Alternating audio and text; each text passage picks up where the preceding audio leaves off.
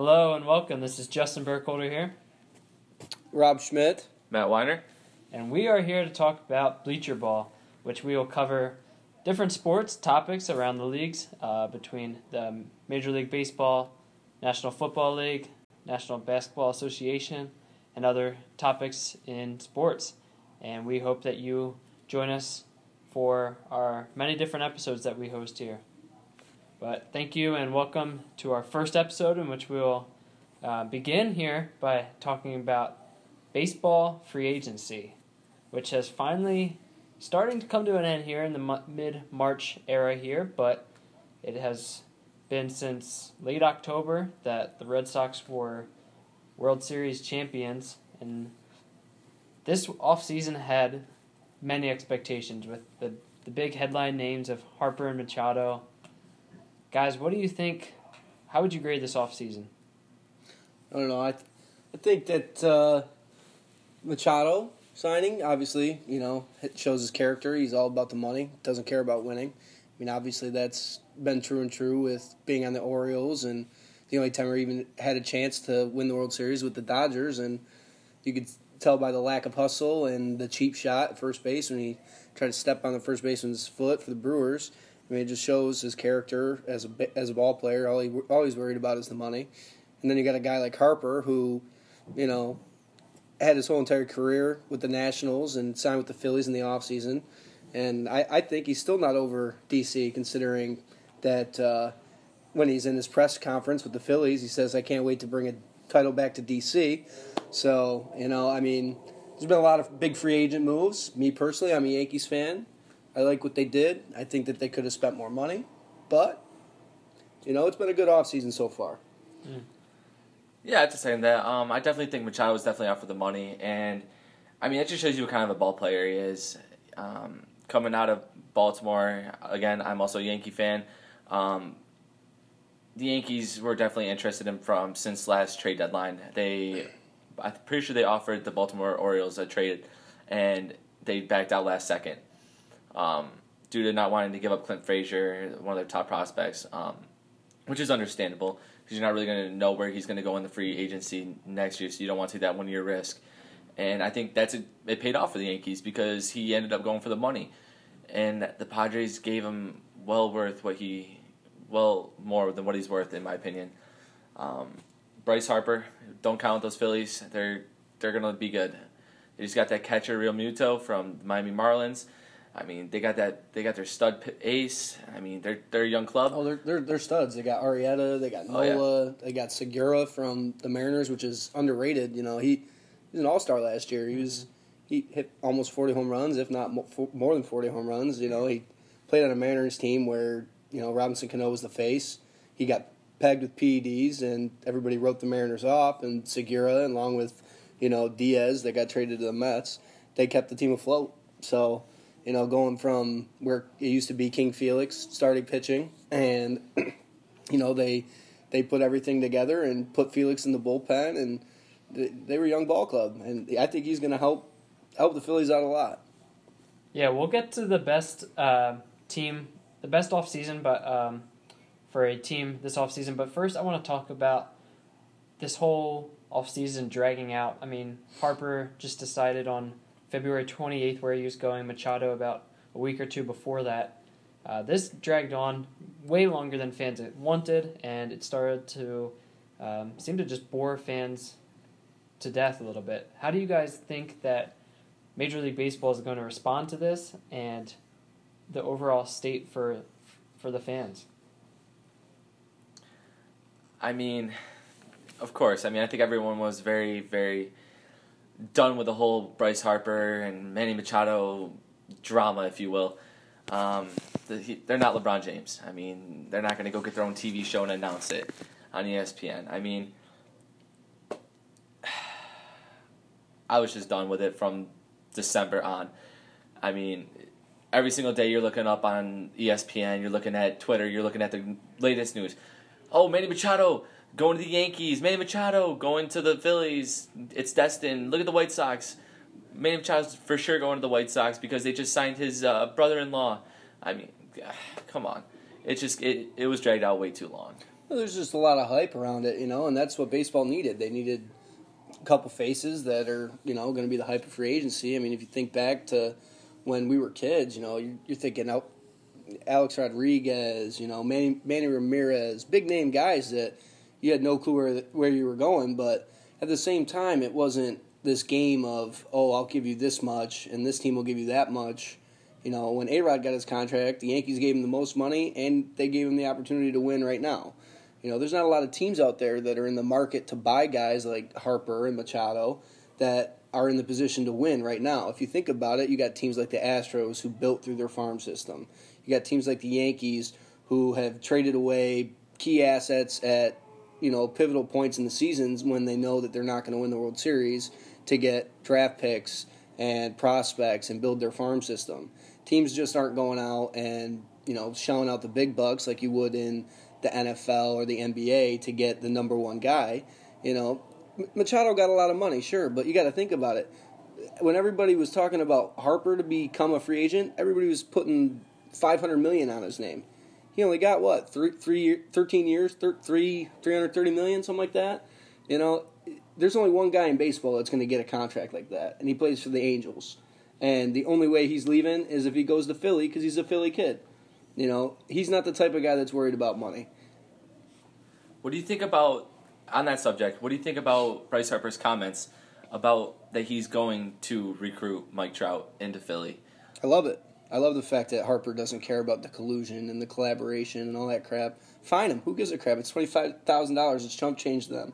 He wants to win a championship. That's why Harper left the D.C. area. He had a great team there. He had Scherzer, Strasburg. He had pieces around him. He just could never get over the hump because he didn't have a winning culture there. Yeah, I don't see a problem with it either. I understand the aspect for the MLB, but you see these guys hang out at the All-Star game every summer, and they're talking to each other. Throughout the year, Harper mentioned that he has talked to Hoskins, who has Boras as his agent as well. He's talking to these guys, asking what the culture is like in the city, asking what the fan base is like, and he already knows for most part. He's played in Citizens Bank Park against the Phillies many times in the last 6 years of his career, but, just to say out loud publicly, I don't think it has too much of an issue compared to them texting each other and just having conversations with each other. Well, I just don't think the MLB is going to do anything about it. They threatened him to fine him, and I think until it comes out again, after they threatened him, what did Harper do? He went right back out and said, I don't care. I want the man. I wanted to play with the man. It's not a big deal. And the MLB still hasn't fined him.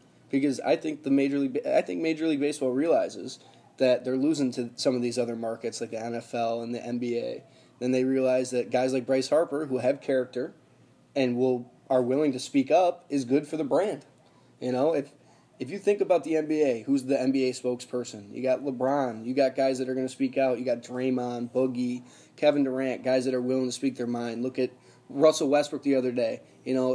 They just have so much more media attention around them than baseball, especially because it's the offseason. And in the offseason, to keep a fan of baseball, happy and continue to following the sport, you have free agency. So that's another reason why I think Harper and Machado held out so long that they did, because, if you think about it, Machado only got another $80 million. He got offered $220 by the White Sox, and that was the best offer. He held out, sure. He made an extra $4 or $5 million a year, but it was nothing compared to what he actually wanted. So Scott Boras, as an agent, would you say he accomplished his job as an agent? Because we all know that Scott Boras, with all his other players, that he does the waiting game. He plays it long. He tries to make the teams get all paranoid on each other and thinking that they're gonna outbid the other one last second. Do you think that he did the job for Machado or for Harper? Not for Machado. Yeah, no, Machado is a different agent. Machado, he wanted the money. Any agent knew that. With Harper, it's a different thing because, if the Yankees were going to give Bryce Harper 10 years, $280 million, and the Phillies are going to give him 13 years, $330 million, yeah, $330 million sounds better, but in the long run, the Yankees are giving him a better contract. I think he wanted to play in a culture where he knew he could win and also win consecutively. The Yankees are young, but all of the guys that are on their team are on their rookie contracts, like Judge, Sanchez, all those guys. You know, everybody in Philly is already locked up. You got Nola, you got Arrieta, you got Hoskins, you got Franco, Real Muto. Real Muto now with the trade for Alfaro. You know, they have a lot of young talent along with veteran pitching in Arrieta and a couple of the arms that they have in the bullpen now with Robertson. You know, they built the culture for we're young, but we also have savvy vets that have been there and done that in the playoffs. Yeah, I would say that since Scott Boras basically invented the opt-out in a contract, for Harper to take a contract that has 0 opt-outs, yes, Harper did get the best long-term deal from the Phillies, and he, of course, accepted that, but I think this was beyond baseball. And, I mean, you could hear from Harper in his comments where he said he wants to find a place where he can settle down, have some kids with his wife, and really establish his legacy in one city for the rest of his career. And I think Boras listened to that, and he communicated that to the owners. But on the other end, and now we have a guy like Dallas Keuchel who's sitting around without a job right now with Scott Boras as his agent, and you have to look and wonder, what is Scott Boras doing with him? Obviously, he doesn't have a job right now, and it's mid-March, just 2 weeks from opening day. And so I think the way that Boras has handled this specific contract with Keuchel hasn't been great for either side. See, and I think that's tough to say on the sense that, you know, Keuchel's come from a winning atmosphere in Houston, but he was also at the bottom of the barrel when they were bad. So as you're older in your career, Keuchel's still got gas in the tank. I don't care what anybody says. He's easily a number 2 on most teams. And, you know, look at the team like the Yankees, who just lost Severino to the start of the season. Look at the fact that they lost Sabathia. He's hurt. For them to go out and publicly say that they're not going to go sign Keuchel makes it tougher for Boras to get deals done with other teams, because who's the team with the most glaring need right now if they want to compete for a championship? The Yankees. And they've come out and publicly said they don't want him. So it either has to deal with the amount of money he wants, the type of contract he wants. I don't doubt for a second that the Yankees would sign Keuchel to a 1-year deal for, you know, $12, $13 million. But he's got too big of a head in the sense that that's not enough money for him, and he wants a longer contract because he's a pitcher in his mid-30s that says, I want to get a contract for 6 or 7 years so that I know later on in my career that I'm on the team that I'm going to be on, that I'm going to be getting that paycheck every year. And that's why he hasn't signed, because nobody wants to give him a long-term deal. Yeah, you hit right in the head. I think definitely the Yankees came out and said, we're not going to sign him. And it's the age. I bet he's looking for a 5-6 year deal, ton of money, and, I mean, just a lefty pitcher who's in his mid-30s, very, very old. I mean, I'm not thinking, I see he's got maybe 1, maybe 2 more productive years in his entire career, and I don't see it going past that. And right now he's just trying to lock up his future. He's trying to make sure he can get that money no matter what he does. Even if he stinks 2 years down the road and they cut him, he'll still get his money. Yeah, I mean, it's a win-win. He's already got his ring. I mean, when it comes down to it, you want to protect yourself as a player. After you've already gotten your title, you've already gotten paid in some aspect. You just want that security blanket. You know, 6 years down the road, I still want to be getting paid enough that I think I deserve. Even like, look at CC Sabathia. When he came from the Brewers to the Yankees, he wasn't the power arm 3 years removed. You know, he had to reinvent the wheel and learn how to pitch with different stuff. Keuchel, throughout his career, has dominated people with his changeup, with the ability to get people out with his off-speed pitches. So it's not like he's got to reinvent the wheel and, I was throwing 95, 96, now I'm going to go and paint the corners and throw off-speed. You know, he's a different type of pitcher. Yeah, I want to transition on to, as well as talking about Craig Kimbrell, who's 30 years old, and then Dallas Keuchel is 31. And it just seems that right now the magic number is 30 for the age of a player not receiving a long-term contract. You know, you've seen that this offseason. You've seen many guys get 2-year deals when they were expecting longer. But I have a statistic here that I want to read about players with 6 years of experience or less. So 75% of the wins above replacement, the WAR, is attributed to players with 6 years of experience or less. But 75% of the money is going to players with 7 years experience or more. So clearly here, the equilibrium is imbalanced, and you can see that the younger players are not getting paid as much, but the players with more experience are getting paid more, but clearly these contracts are shorter term now. Do you see this trending in the same direction moving forward with these guys who are in their low 30s who, I mean, you have Craig Kimbrell coming off arguably the best year of his career and still not having a team by mid-March. So what does this look like for the next couple of years? Well, just sticking on the Craig Kimbrell type of thing, I mean, as a Yankee fan, the man killed us. I mean, he's just a hard-throwing righty. I mean, just the way his arm, the way he throws the ball, it's like a sidearm almost, and it throws him off with a cutter, and he's a deadly pitcher. He's a great closer. Throws the ball high, believe high 90s, 96, 97, and he's just tough to face out of the bullpen. He really is. And I think he's trying to do the same thing as Keuchel, I think. He knows that he's getting older, and he wants money. He wants to ensure his future. I think he wants to stay with the Red Sox. I think he's praying to God that they bring him back. Because why not? They had one of the greatest seasons of all time. Over 100 wins. I mean, the team was dominant. I've heard an argument that they were the best team in MLB history. I mean, ever. I mean, I wouldn't go that far. They were good. 108 wins in the regular season, and they only lost 3 times in the playoffs. I mean, that's pretty tough to do. They won 12 games in the playoffs. I mean, they won 120 games all year, and they didn't re-sign this man. I mean, it's got to show that he wants a long-term deal, because if they really wanted him back, they would have signed him to a 1-year deal, gave him the $12-15 million, said, hey, let's go win another one.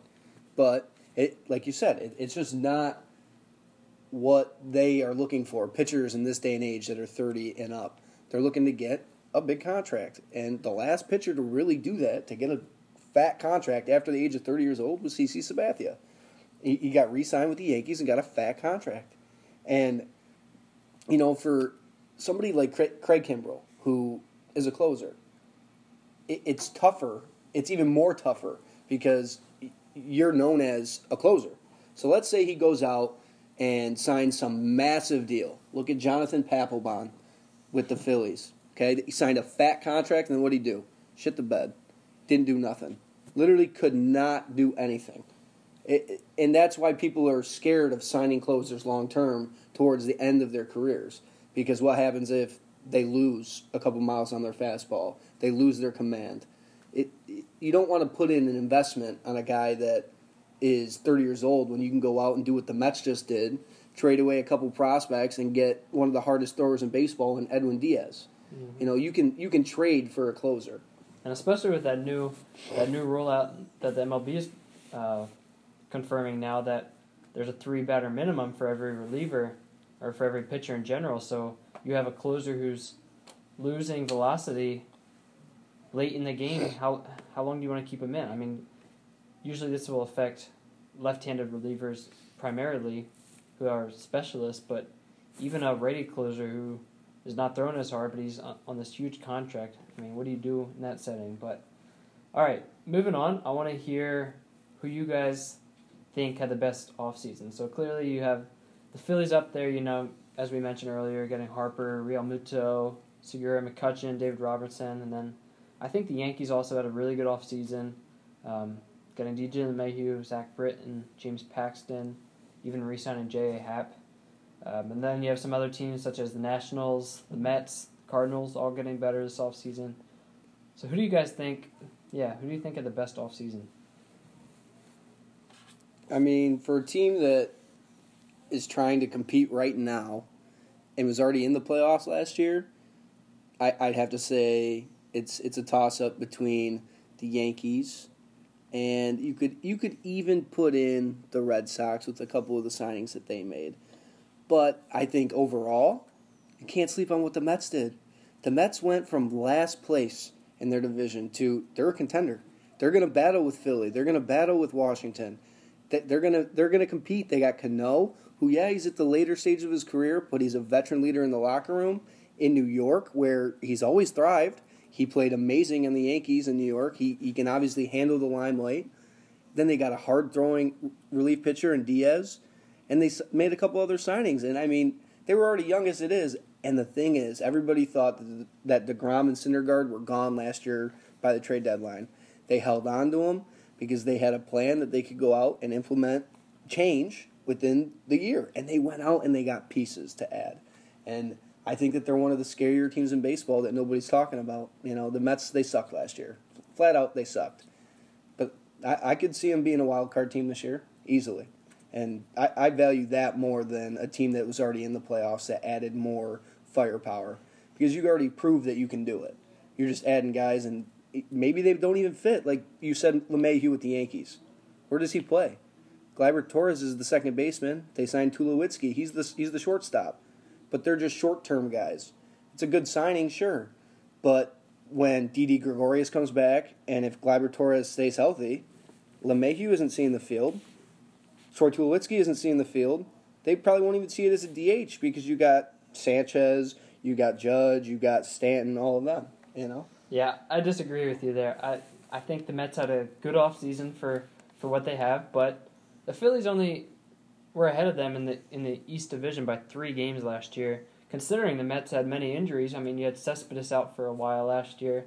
And so Cano's later in his career. I think he's still got some left in his tank, but considering what the Phillies did, I mean, just adding pieces to their lineup. I mean, you have a power bat in Bryce Harper. You know you're going to get home runs in Citizens Bank Park. You have arguably the best catcher of the game in Real Muto. Great defensively as well. Gene Segura, great contact hitter along with Andrew McCutchen. I just see too much improvement from the Phillies this offseason compared to what the Mets did. And so I'm going to have to lean in with the Phillies here. I got to hand it to the Yankees. I mean, I just love what they did. The pitching was absolutely horrendous. Horrendous when we were playing in the ALDS. It was awful. The Red Sox absolutely ripped us apart. Oh my goodness, it was so bad. The runs were, what were some of the games? Like 10-2. I mean, you're playing the World Series champion, though. I mean, the Red Sox were no scrubs. They were. By no means. But I'm just saying, you're the Yankees. You're New York Yankees. You don't get smacked around by your rivals in the ALDS. I mean, this isn't just this year. We're talking about, like, this is history. This is rivalry. Red Sox and Yankees, and you just can't get smacked. Maybe if you lose by 2 or 3 runs. I think they had one game where it was like 14-1. Yeah, I mean, it's just bad. It's just embarrassing. It's tough to watch. I won't disagree with you on that. It was just hard to watch, especially knowing that the hype is there with the rivalry. I mean, this is like Derek Jeter, David Ortiz. I mean, we're talking like Ted Williams, Mickey Mantle type of stuff. Don Zimmer throwing Pedro Martinez to the ground type. Exactly. I agree. And I agree. I just felt that, I mean, look at Brian Cashman. He came out and knew it was pitching right away. He said, we're going pitching. And he came out, James Paxton, re-signed J. Ahab. I mean, I felt like they would have took a look at Dallas Keuchel, but again, we talked about his age. Oh, and the fact that it's another lefty in the lineup. You know, exactly. You only got 2 righties right exactly. now. With the loss of CC and the loss of Severino, Masahiro Tanaka has not been living up to his potential, in my opinion. I feel like he definitely could be doing better for the amount of money that he's getting paid right now. I hate to say it, but I don't see him having an amazing year this year. I see him having about the same year as last year. So I would like to see them add another arm to the rotation by the trade deadline. I agree. Now I want to reiterate, you picked the Phillies, correct? I did. Now, so you said JT Realmuto, best catcher. Mm-hmm. Okay, who was your guys' catcher last year? It was Wilson Ramos, right? He's on the Mets. He's a top 5 catcher. Now you got Gene Segura, who played shortstop. Wilson Ramos? He's a top 5 hitting catcher, and defensively he's not a scrub. Mind you, the best defensive catcher in baseball last year was Jorge Alfaro, who got traded for Realmuto. Yeah. So, with that being said, Realmuto's good. Played on a trash team in the Marlins. Makes his stats look better because everybody else on the team was not as good. Now, do you see him Oh, having yes. his stats jacked up this year? Because now he has reason to play. Last season, he I had think reason to play. I think he's one of the most I think overrated guys in He baseball. hit in one of the hardest stadiums to hit in all year, and he had a way better average away. Look at Giancarlo Stanton. He destroyed teams when he played in Miami. But when he comes to the Yankees, what does he do? But here's the thing, Nothing. though. You got the way I'm looking at compared this. compared to what he did in Miami. I mean, I don't think he's going to live up to the hype. I don't think he can handle the pressure. I don't think he can. JT? Yes, I I don't think he think can. he has the pressure, though, because he's in a lineup now where he's not the main guy anymore. He can hit 5 or 6, I and agree. he's a great contact hitter, agree. and I think he will have a limited role, but still very critically important. And so I think he'll. I'll make a bold statement that I think that the Mets will finish higher than the Phillies in the standings. Who do you have winning the division? I hate to say it, but I think Washington's going to win the division. I think they're going to surprise a lot of teams because the only player they really lost was Harper. That was it. And, don't get me wrong, I love Bryce Harper. Loved him ever since he was playing on the USA team. But the man strikes out a lot. Like, I'm an avid Yankees fan, but I don't like our lineup because we have too many guys that strike out, not contact hitters. The Red Sox won the World Series with 2-out hitting, not home runs. They hit the ball. They had guys on the team that hit 300 plus. going off of this whole thing, I really don't see Realmuto being a bust, in my opinion. I just think he's going to get better. Look at Christian Yelich. The man was on the Miami Marlins. Wasn't putting up the best numbers. Wasn't putting up like amazing numbers. I mean, everyone knew he was a stud, but I mean, he was underperforming. Can we all agree on that? I agree. He goes to Milwaukee, gets a new change of scenery.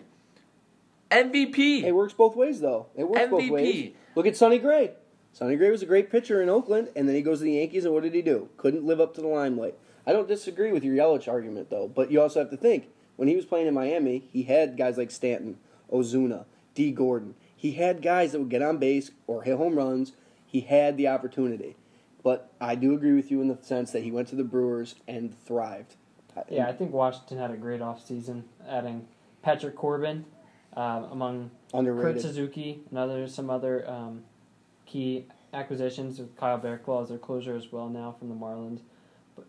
I think Juan Soto's due for a breakout year, possible MVP here. But the Nationals just didn't contend last year. For whatever reason, they were supposed to be the best team in the division. Scherzer had another great year, but their problem is Strasburg has had a tough time staying healthy. Yep. Their lineup is very top-heavy, but I would argue that their bottom half of the lineup is not going to produce too well. You don't know what you're going to get from Victor Robles, one of the top prospects in baseball who should be starting this year. But I just don't see them right now as favorites to win the division right now. But I think they're up there for sure. Moving on to the NBA now. Let's talk a little bit about the Eastern Conference, in which the Raptors are currently second place in the East with the Bucks first. Do you guys think that these Bucks are going to fall off, or do you think that they are the favorites right now? I've been a Giannis fan since he's been in the league. The man is a freak. His name, Greek freak. His name describes how he plays. The Euro step that he has, the height that he has, the strength that he has, The length. the length that he has. He has more length than Kevin Durant, and he is stronger, way stronger than Kevin Durant. He's bodying some centers. The man's a freak. Giannis is the best player in basketball if he had a jump shot, and he's still top 3. Oh, of course. I don't see this dialing down or slowing down the train. Look, they got Chris Middleton, they got Eric Bledsoe. They just have playmakers around him. Brooke Lopez is having a decent year. Shooting threes, literally. You don't need much more. Hey, you need some 3-point shooters. You're surrounding Giannis by saying, listen, you take that ball to the rack. If you don't have anything, then kick it out and we'll shoot a 3. Well, that's the thing. He's underrated as a passer as well. He learned from LeBron in the aspect that you can play bully ball, but if you can get your teammates involved, it opens the floor up. And it does, because if you look at him drive, how many guys are on him? Oh, 3, 4. 3 or 4. And he's still dunking on whole people. and he collapses that defense so much that, a little kick out to Chris Middleton, 3 buckets. It's just how it is. I mean, the defenses are collapsing so much to try to overcompensate on Giannis that it's leaving their whole Bucks team open. And it'll be interesting. It'll be very interesting. I could see Bucks versus Toronto. I could see it. In the Eastern Conference Finals? In the finals. I mean, you have Kawhi versus Giannis. See, I mean, the greatest defensive player in the league. The current 4 and 5 seeds right now in the East are the Sixers and the Celtics, who match up right now, if the season ended today, with a first-round matchup between arguably two of the best teams in the East. I mean, I think that the Bucks and Raptors are still ahead of both of those teams, but on paper, those two teams could be considered the two best teams in the East. I don't see the Bucks and Raptors facing each other in the Eastern Conference Finals. I see either the Sixers or the Celtics emerging. I think their experience will help. I don't think the Bucks have much playoff experience, and they haven't executed well in previous years. And I just don't see the Bucks making it there. I do think Kawhi is capable of taking the Raptors to the Eastern Conference Finals and then to the NBA Finals. But I don't know if the Raptors have enough star power alongside Kawhi. We're talking about the Raptors here. Just because LeBron isn't in the East doesn't mean that the Raptors are not going to be some great super team in the playoffs. Every year, this team is the number 1 seed in the East. And every year, they get bounced before the Eastern Conference Finals. Don't get me wrong. I agree that Kawhi Leonard brought a different culture to that team. I don't disagree. But they still got Kyle Lowry. The man is a no-show in the playoffs. Every year he does not show up, time and time again. You got rid of DeMar DeRozan, who's the heart and soul of the Raptors. Kawhi Leonard didn't want to go play in the Raptors. He didn't want to go up to Toronto. He's playing. He's doing his thing. I don't disagree. But when you look at it right now, if the season ended today, you got the 4 or 5 seeds of the 76ers and the Celtics. I agree with you in the sense that they're both a top 3 team in the East. They just haven't played like it. When the Celtics are healthy, they're one of the toughest teams to beat. They're deep, they can shoot, and they play defense. And on top of it, they're young. But if you think about it, the 76ers made one of the best trades at the deadline, getting Tobias Harris. That's a killer. And they barely gave up anything for him. Their starting 5 is really, really good. They got Jimmy Butler, Tobias Harris, J.J. Redick, Joel Embiid, Ben Simmons. That's a starting 5. Now, don't get me wrong. If Ben Simmons had anywhere close to a jump shot, they'd probably be the best team in the East. But I'll tell you right now, the best team in the East is the Bucks for this reason and this reason only. They have 5 players that play defense. They have 5 players that can score the ball. They don't have a single liability that in their starting 5 on either end of the floor. Brook Lopez can protect the rim. Eric Bledsoe can guard anybody in the 1 or 2. You got Malcolm Brogdon, who can guard anybody at the 1 or 2. You got Giannis Antetokounmpo. He's disgusting. I mean, this is just outrageous what you're talking about right now. You're talking about the Bucks, the best team in the East, after just tearing down best team in the NBA. Get it right. Okay. In the NBA. In the NBA, after just tearing down the Raptors for horrible playoff success in the last couple of years. So clearly, those two did not line up because the Bucks have not had success either. And then if we're just talking starting lineups here, top 5, clearly the Sixers have the best starting lineup in the East. I mean, you have Ben Simmons, J.J. Redick, Jimmy Butler, Tobias Harris, and Joel Embiid. That's the 5 best players of any team in the East. J.J. Redick's overrated. All he can do is shoot threes. Bucks are clearly deeper than the Sixers. I'll give them that, and that's what makes them a better team. But if we're just talking starting 5... How many wins does the Bucks have? The Sixers. 51. 51 and 17. I gotta disagree with both of you here. I think the top 2 teams in the East right now are definitely the Raptors because for the sole reason. Say what you want. Say what you want. Did you watch the game the other night when the other team was passing that ball around for 25 seconds on the shot clock? They played defense for 25 seconds on that shot clock, and that's the first time I've seen true defense in the NBA in the regular season. Again, the regular season is different from the postseason. But here's the thing. Kawhi has been there. Kawhi can do this. He knows what he has to do. He knows what it takes, And I just don't get me wrong. Kyle Lowry is one of the best defending point guards in the league. He is. With steals, he's up there. He's top. Kawhi Leonard, former defensive player of the year. They got Marc Gasol. I think they're a good team. I think they really are. And I think the Celtics, with their depth, with Terry Rozier, Scary Terry, I mean, look what he did last year. He just came in the playoffs and started balling out. And Kyrie Irving this year hasn't been having a good year. He's been having a down year. But if you've noticed over the past week or so, couple weeks, he's been heating up. Their whole team has. I just think you can't overlook the Celtics. I think if we have the first round matchup with the Celtics versus the 76ers, it's gonna be a good series. And Right, I don't think we'll be disappointed. I got a great question for you. If LeBron was still on the Cavs, who are you taking in the East? If LeBron is on the Cavs, but Kawhi is on the Raptors. Who are you taking in the East? Raptors, because But the Cavs make the Eastern Conference Finals with simply LeBron being on their team. Yes. So that debunks your argument about the Celtics, the 76ers, and apparently mine. No. I'm saying this. If you're asking me if the Raptors versus the Cavs happen in the playoffs, is that what you're asking me? Sure. Who wins? Yeah, who wins? I say the Raptors because here's the sole reason why. Kawhi knows LeBron. He's met him in the playoffs before, and he has beaten him. So is Simple. DeMar DeRozan and Kyle Lowry both knew LeBron. Kyle Lowry and DeMar DeRozan. How many years in a row have the Toronto Raptors been the number one seed? Twice. 2 years. What about the year before that too? They were the second. Second seed, still top 3 team in the East, correct? Mm-hmm. Okay. Every single year, who'd they play first round, or in the first 2 rounds before they made it to the conference finals? LeBron. Exactly. Not the Cavs. LeBron. Exactly. If a team beats you 2 years in a row because of one man, not the team, one man beat you, you get that in your head. You get that stuck in your head, and with DeMar DeRozan gone, I think Kawhi Leonard brings a fresh presence to the locker room, and I think he's the best matchup.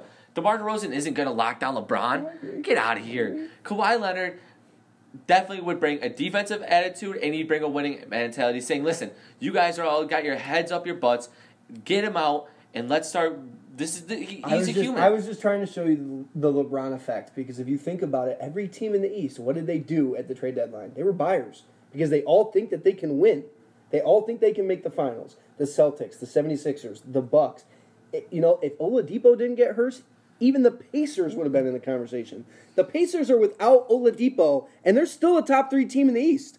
Don't forget that. They're not a top 3 team. But they're still a top 3 team in the East in the standings. Without Oladipo. In the standings. I'm not saying that the Pacers are going to do anything, but I'm saying right now, without Oladipo, everybody thought that the Pacers were going to drop from the top 3 in the East to the bottom 5, 6, 7.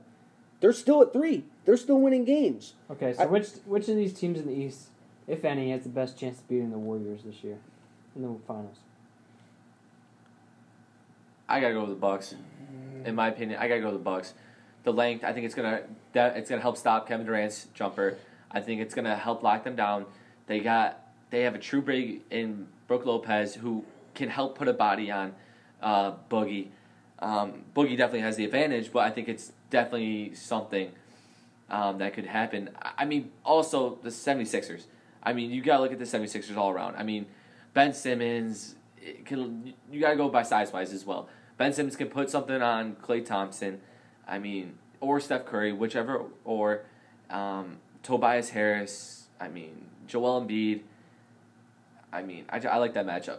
But in my opinion, I think the Bucks have the best chance as of right now. But if we're going to make that other argument, I think definitely the Bucks. All right, moving on to the NFL here. Let's talk about free agency a little bit.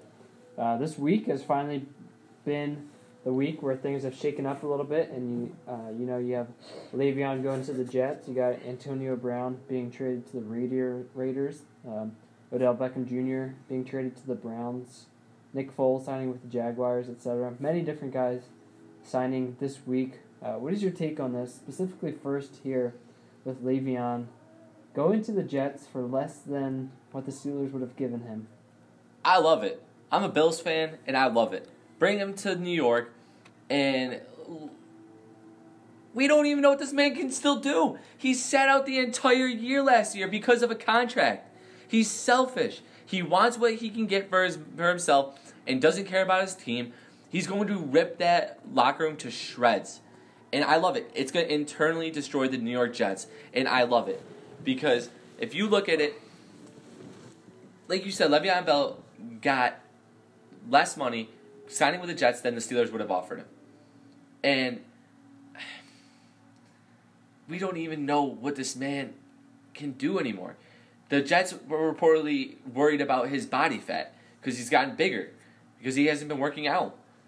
I mean, I bet he's still a good running back. But I mean, I don't know about you guys, but are you guys a little worried about this signing? Are you guys a little bit worried that he's not the Le'Veon Bell that we knew with Antonio Brown that year? My take on Le'Veon Bell, and this speaks for the Steelers organization as a whole. Le'Veon Bell was a product of the fact that he had Big Ben Roethlisberger, Juju Smith-Schuster, Antonio Brown, Jesse James. He had players around him that were top-tier players. Not Jesse James per se, but Juju's a number one. Antonio Brown's a top 3 receiver in the league. Le'Veon Bell, the only reason that I like Le'Veon Bell more than most running backs is because he can catch the football. He's dual threat. He's like a Christian McCaffrey, but the fact that he will run through somebody, he's not just relying on his agility. Now, with that being said, it was proven last year that you could pretty much plug in any running back in the Steelers system and still get production.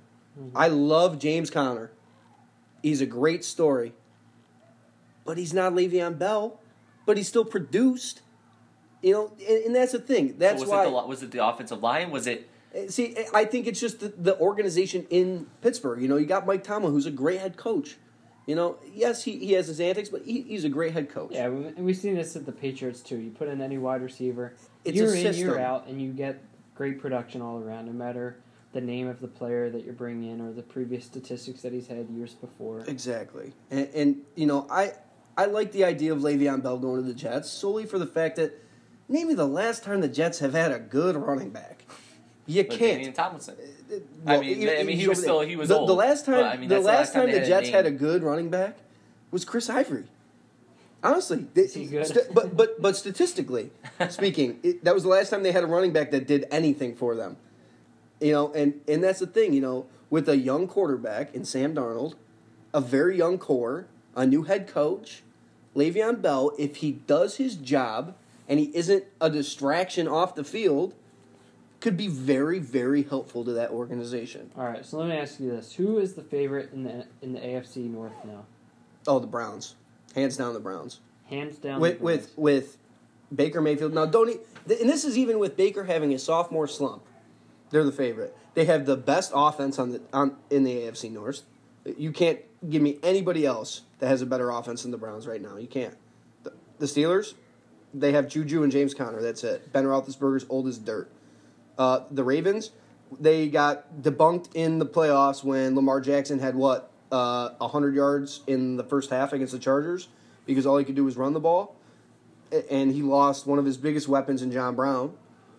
They don't have a running game, so the Ravens are out. And who's the other team? I'm pretty sure the quarterback's a ginger. Andy Dalton and the Cincinnati Bungles, they suck. The only player they have, other than Joe Mixon, is A.J. Green, and that man can't stay healthy. You're telling me right now the Browns don't have the best offense? Not only in the AFC North, potentially in all of football. Because they also signed Kareem Hunt.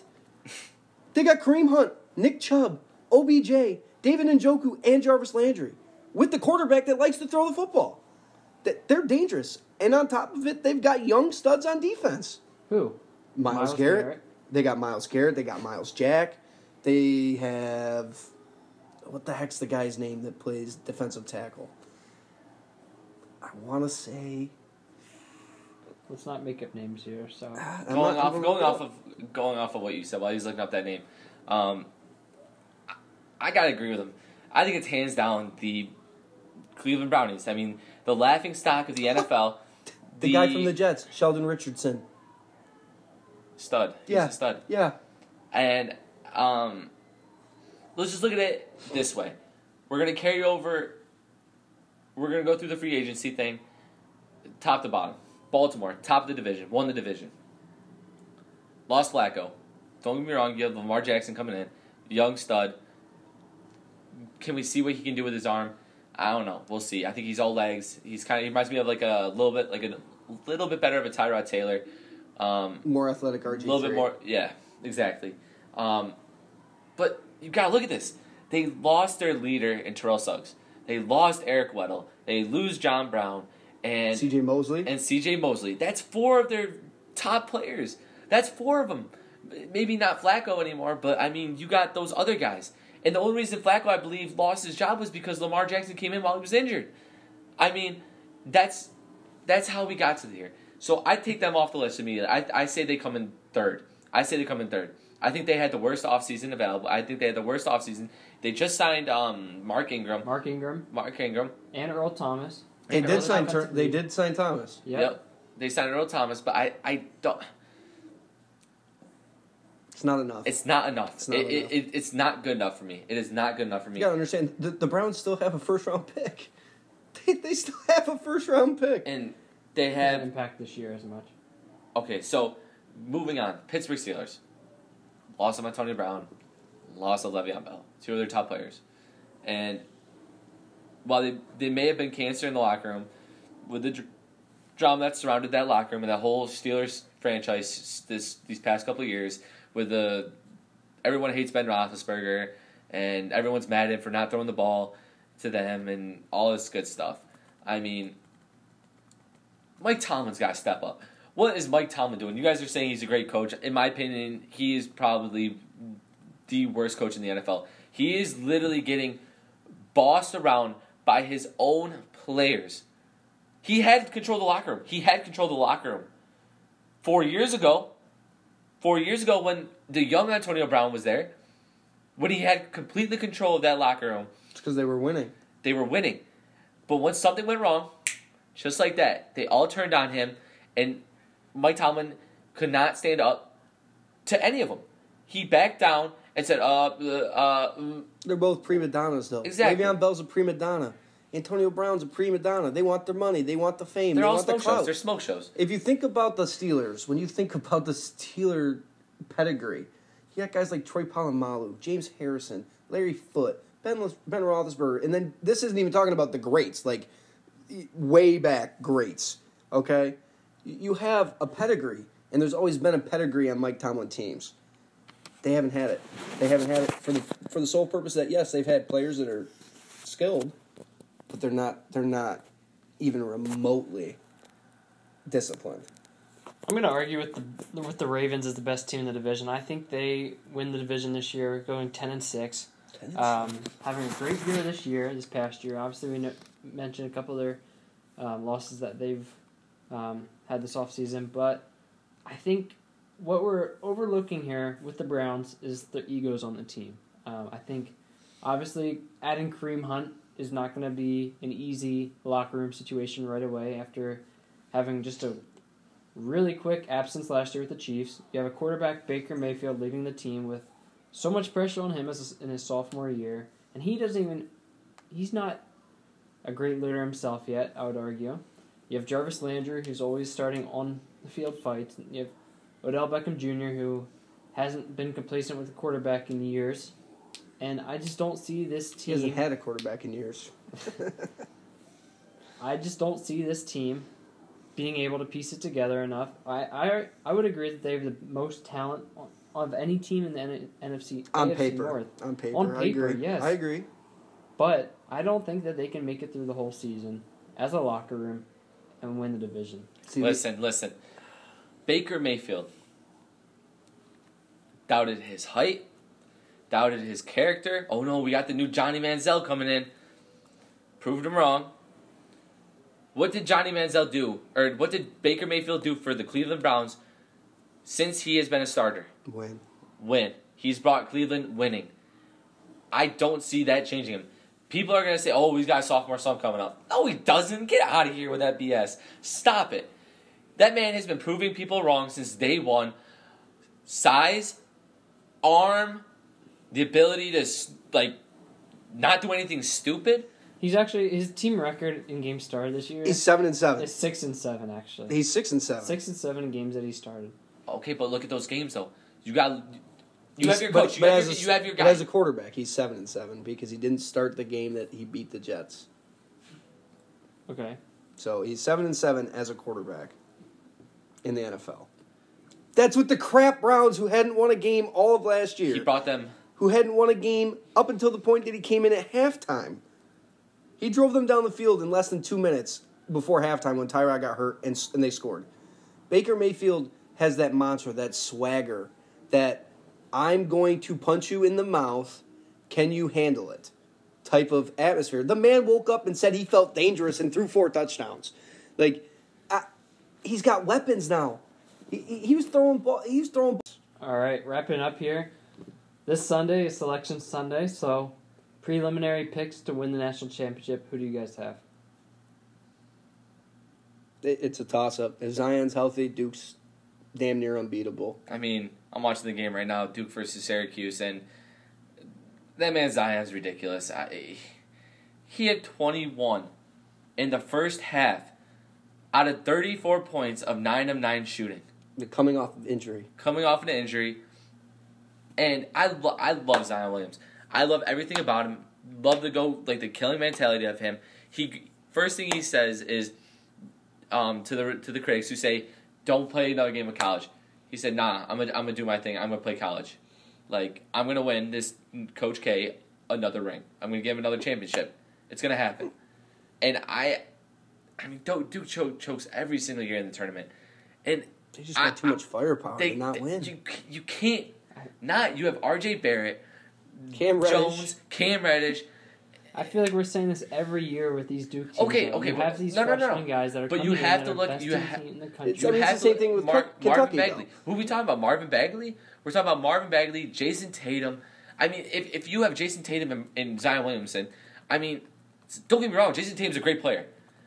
But he's nothing compared to Zion Williamson.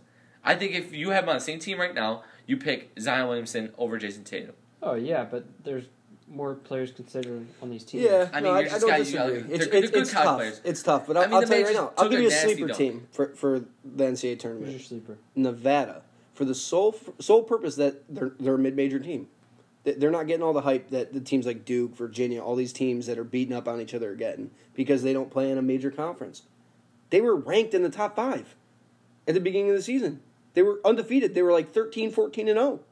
They have experience. Every single player on the team are returned from their Elite 8 trip last year. Nevada is a team to watch out for. They're going to be a 3 or a 4, maybe a 5 seed. They're a team to watch out for. With those twin brothers, they're good. They're very good. I don't see Duke winning it all this year for the sole reason that the last 5 years, all the national champions, since the 2015 Duke team that won it all, I mean, you had Jahlil Okafor, Justice Winslow, Tyus Jones, that team was all freshman dominated. But I think the last couple of years, you had Villanova winning 2 of the last 3 with senior-dominated teams, Yep. as well as Carolina winning it in 2017. I think the teams that have been winning it recently are the experienced teams, and for that reason, I don't see Duke winning it again this year. And I think they are the most talented team, but I think the trend in the tournament has been So whoever gets these hot late. experienced teams getting hot, knowing how to play together, and that's for that reason I don't think Duke will win. I think Michigan's a sleeper, even though they might Great even be a 1 defensive seed. team. But they were there last year. They were in the finals last year. They're coached by John Beilein, who's been there many times.